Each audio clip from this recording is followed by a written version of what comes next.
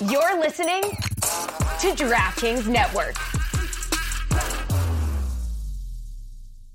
And I guess this is part of a larger message I like to say, and I've been spouting this since I left the Packers, that free agency isn't always what it's cracked up to be, that there are more of these cautionary tales I'm about to talk about than there are positive ones, that it's always buyer beware, and that the excitement around signing a big NFL free agent has to be muted because of past results show this is not a good way to build your team.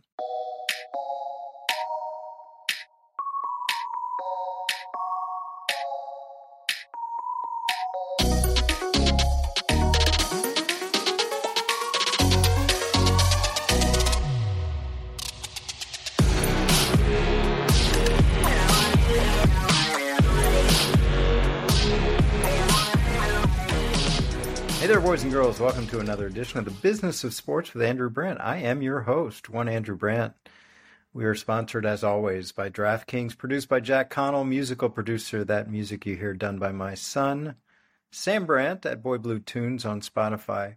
Hope you guys are having a good week. A lot to get to in my Brandt's Rants edition of the Business of Sports. Hope you enjoy this podcast and send it to a friend, show something that's unique out there among the landscape of sports podcasts, and basically trying to make you smarter about sports, about some of the key topics going on. We'll look behind the scenes and see what's really behind them. So I've got a few topics today, and we'll just get right into it without further fanfare. I want to talk about NFL cuts this week. Usually we talk about NFL cuts. It's like the start of the season. That's when teams are getting crafted and all these players, 20, 30 per team, are released, and is that massive cut down day. This is a little different. We're now week 5 of the NFL season, and we had 2 major releases this week. That means veteran players cut from their teams only 4 weeks into their seasons. And for these two, only 21 games into their careers with these teams, and only a year and a quarter into massive marquee free agent deals that were signed as purportedly 5-year deals. And I guess this is part of a larger message I like to say, and I've been spouting this since I left the Packers, that free agency isn't always what it's cracked up to be, that there are more of these cautionary tales I'm about to talk about than there are positive ones, that it's always buyer beware, and that the excitement around signing a big NFL free agent has to be muted because of past results show this is not a good way to build your team. I know. Everyone's going to point to the outliers, the exceptions, the people that move the needle, and I had one. And everyone knows I spent a month trying to sign, and did, Charles Woodson, who came from the Oakland Raiders to our team and made a massive difference in our team. Maybe the most important signing besides Reggie White the Packers have ever done outside the team. But when I say outside the team, that's the tried and true way to build teams, is identify your core players, get them signed up, usually before the end of their rookie contract, to make sure they're on your team long term. Like the Packers, again, back to my experience, we were never, ever a low-spending team. We were always a low-spending free agent team. So understand the difference. We were never a low-spending team compared to the rest of the league. We were always a low-spending free agent team. So what does that mean? That means we spent the bulk of our spending on our own players, and we paid our players a lot, and they still do. You look at massive extensions in this current group of Packers for Jair Alexander, for Kenny Clark, for David Bakhtiari. That's where they spend their money. And a lot of teams are like that. It's not just the Packers. This slipshod, quick fix free agent thing, again, I'm biased, but it's like it doesn't work. And here is my Exhibit A and Exhibit B from this week. Okay, what happened? Well, remember when it was J.C. Jackson coming from the Patriots, played his first 4 years with the Patriots, hits the pot of gold, gets to be a free agent, signs a massive, again, purported 5-year, $82.5 million deal with the Los Angeles Chargers. Okay? So, Los Angeles Chargers and J.C. Jackson have a deal for $82.5 million. That same week, in March of 2022, Randy Gregory, who played his first 6 seasons with the Dallas Cowboys, signs a massive 5-year, $70 million contract with the Denver Broncos. And there was a bidding war between Denver and Dallas, which is always a great thing for a player when you have two teams bidding for your services like they were. So at the time, 20 months ago, March 2022, sure, teams are excited, fans are excited, media's excited, agents call the media with these big numbers. These are huge, exciting, marquee free agent signings. Now reality hits.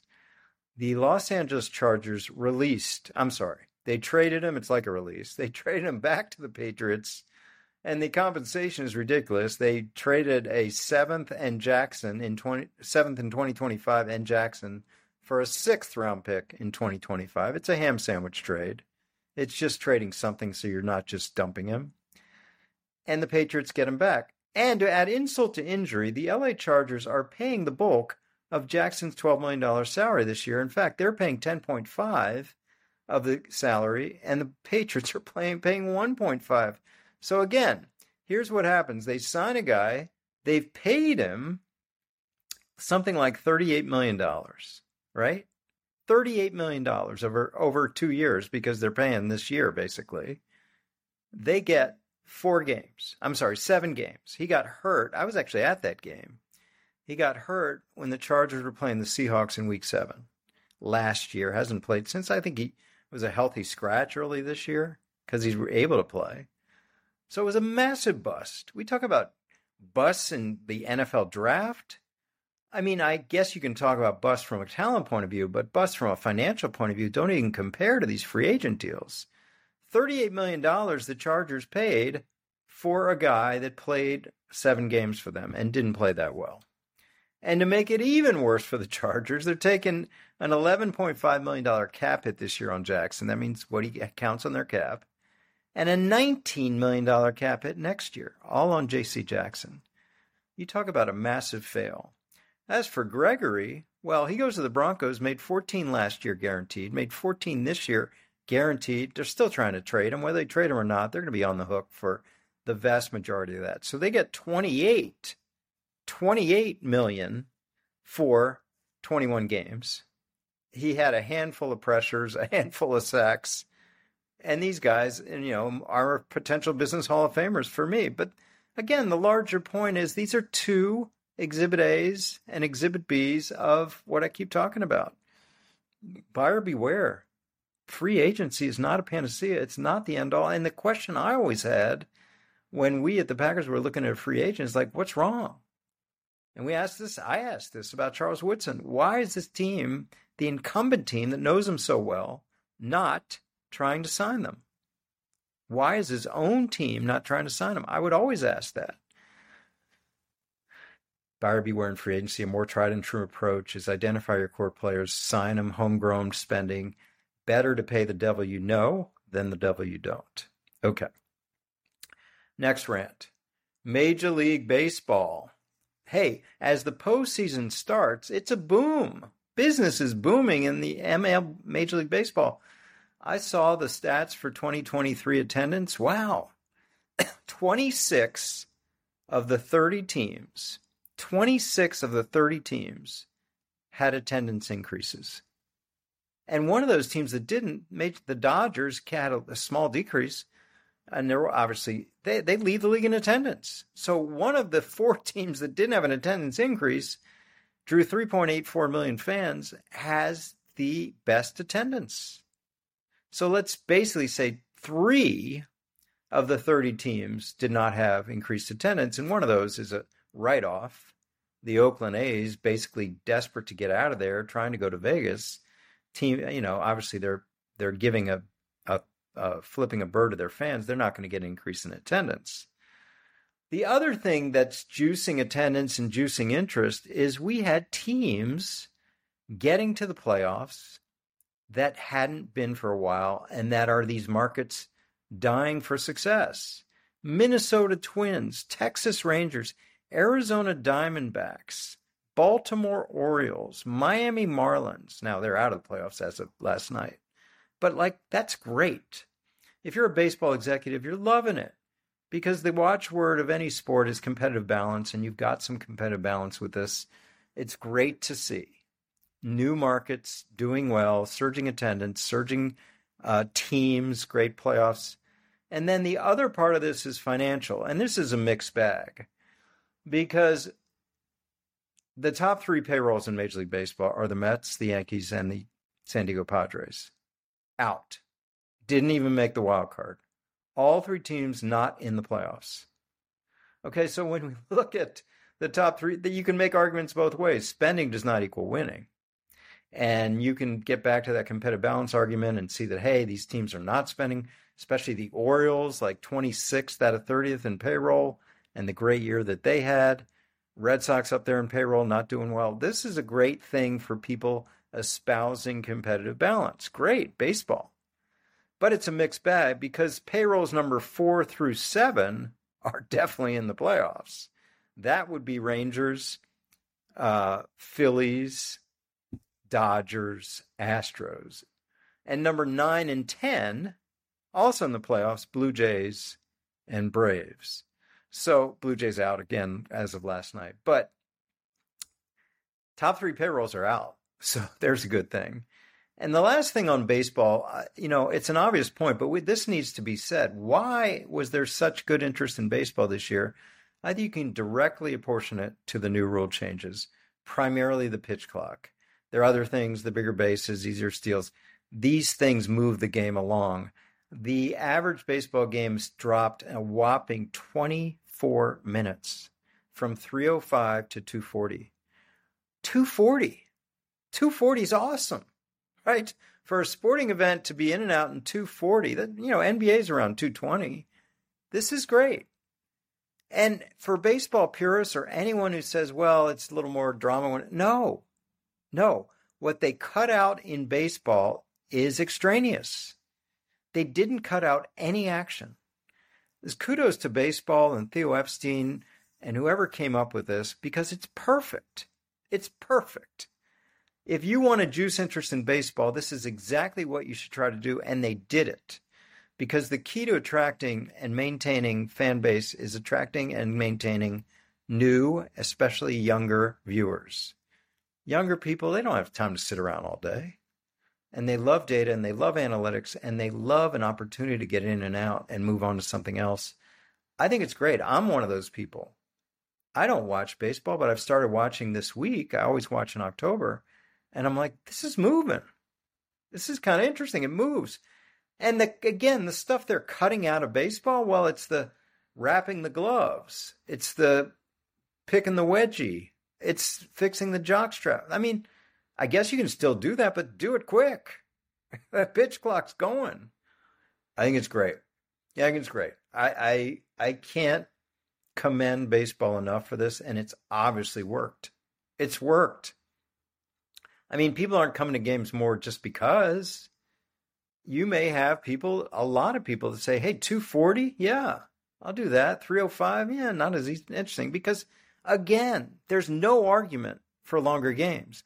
Because what they cut out is just dead time. It'd be great if the NFL could do this. The NFL is doing better. And they got so many commercials. I guess they can't run into that. But just a lot of the dead time with the official calls and an official having to tell the booth operator to fix a clock by 1 second. I mean, do that on a private, little earpiece thing. Crazy. It's just amazing the NFL still has these arcane rules. Okay, kudos to baseball. Attendance up basically in all but 3 markets. Games shorter. New teams doing well. Awesome. Good for baseball. From baseball, we move to basketball. First, women. You're going to lead with women's basketball. News today, the WNBA is expanding with a team in Golden State, San Francisco Bay Area, owned by the Warriors ownership group, headed by Joe Lacob, and that price reported to be $50 million. So the WNBA has 12 teams, and the last expansion team they had was the Atlanta Dream, and that's 2008, so that's 15 years ago. Now, San Antonio had moved since to Vegas, which is hosting, by the way, the WNBA Finals starting this weekend. And then there was the The Detroit team moved to Tulsa, and now in Dallas, the Wings. But those are moves. Now we have expansion. So expansion is good. It's a healthy sign for the league. All metrics are up. Now, the WNBA is having some issues, labor issues about whether they can fly private. And the salaries is small. You know, I know people are they're never gonna get anywhere near the men's salaries, but one thing about the salaries is they're not commensurate percentage-wise with revenues that the men have. You know, the men could be 45, 46, 48 to 50, however you look at it, percent of basketball revenues. The women's salaries are not 50% of revenues. Now, I don't know what the reasons are, but there is collective bargaining, so we'll see where this goes with the women. But here's a positive metric in the business of sports. New expansion team, Golden State, $50 million. Now the question becomes, that's a 13th team. Will there be a 14th team? A lot of willing applicants out there trying to become the 14th team. I can think of Charlotte, Philadelphia, Denver, and then non-NBA cities like Nashville. So we'll see where that goes. I would think we'll have another team. And, being around Philly, I think that would do well. I know Charlotte would do well. I think Denver would do well, too. Probably Nashville would all do well, especially in the early, the honeymoon period of first couple of years. So WNBA expansion. Now, moving to the NBA, I talked a little bit about the Lillard trade last week. Now we have the Holiday trade. Now, I'm not a basketball CBA and contract expert, but there's a hard cap. There's no hard cap in the NBA. It's a soft cap. That's why we have these payrolls massively ahead of the stated cap of, I believe this year's about 130-something million, which in itself is amazing for 15 players, $130 million cap. But there's going to be some more restriction spending. If you go above there's going to be a first apron and a second apron.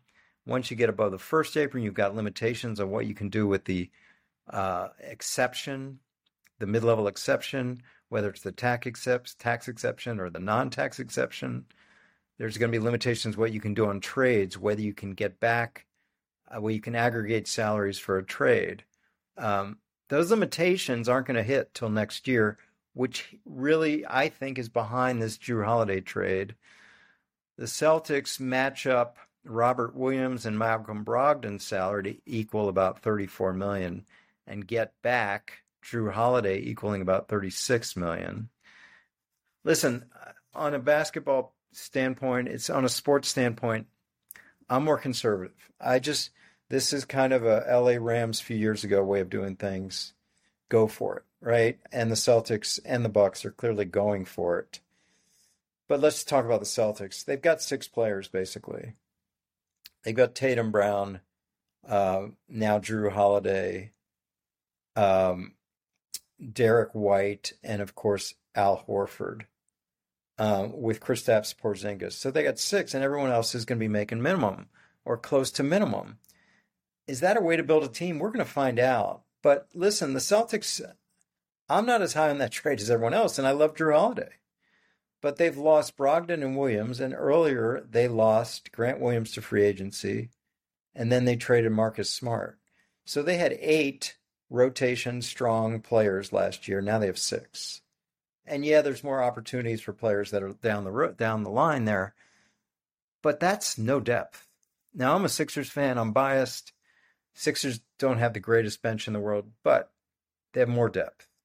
And if Harden stays, they'll have more depth. So we'll see. It's an all-in move from the Celtics. If, Kristaps Porzingis has some injury history, Al Horford is whatever years old. How can he Can he hold on? So we'll see. I mean, I think it's an all-in move. The problem with all-in moves is when all-in doesn't work. And then you're left with the detritus of what's left out after. Right? So this happens all the time in football. It's happening to the Rams right now. Before the Rams, it happened to other teams along the way. And you're stuck with heavy burdens cap-wise and contract-wise. Contracts are just hanging over you like albatrosses from an era where you were going for it, and then they'll look to trade. Do we really think all these 6 contracts, or let's say 5, forget about Horford, who's nearing the end, are going to be there for the life of their contracts with the Celtics? We'll see. I mean, you're going to have 4 players, 5 players. No, 4 players. Sorry. You're going to have Tatum, Brown, Holiday, and Porzingis all over $30 million soon on a $134 million cap. So that's 120 something, maybe 125, 130 to fill the other 11 positions with $4 million. It's just not going to happen. So you're going to have aprons and second aprons, more like a hard cap, even though there's never a hard cap in the NBA. It's more looking like a hard cap, what came out of this new CBA.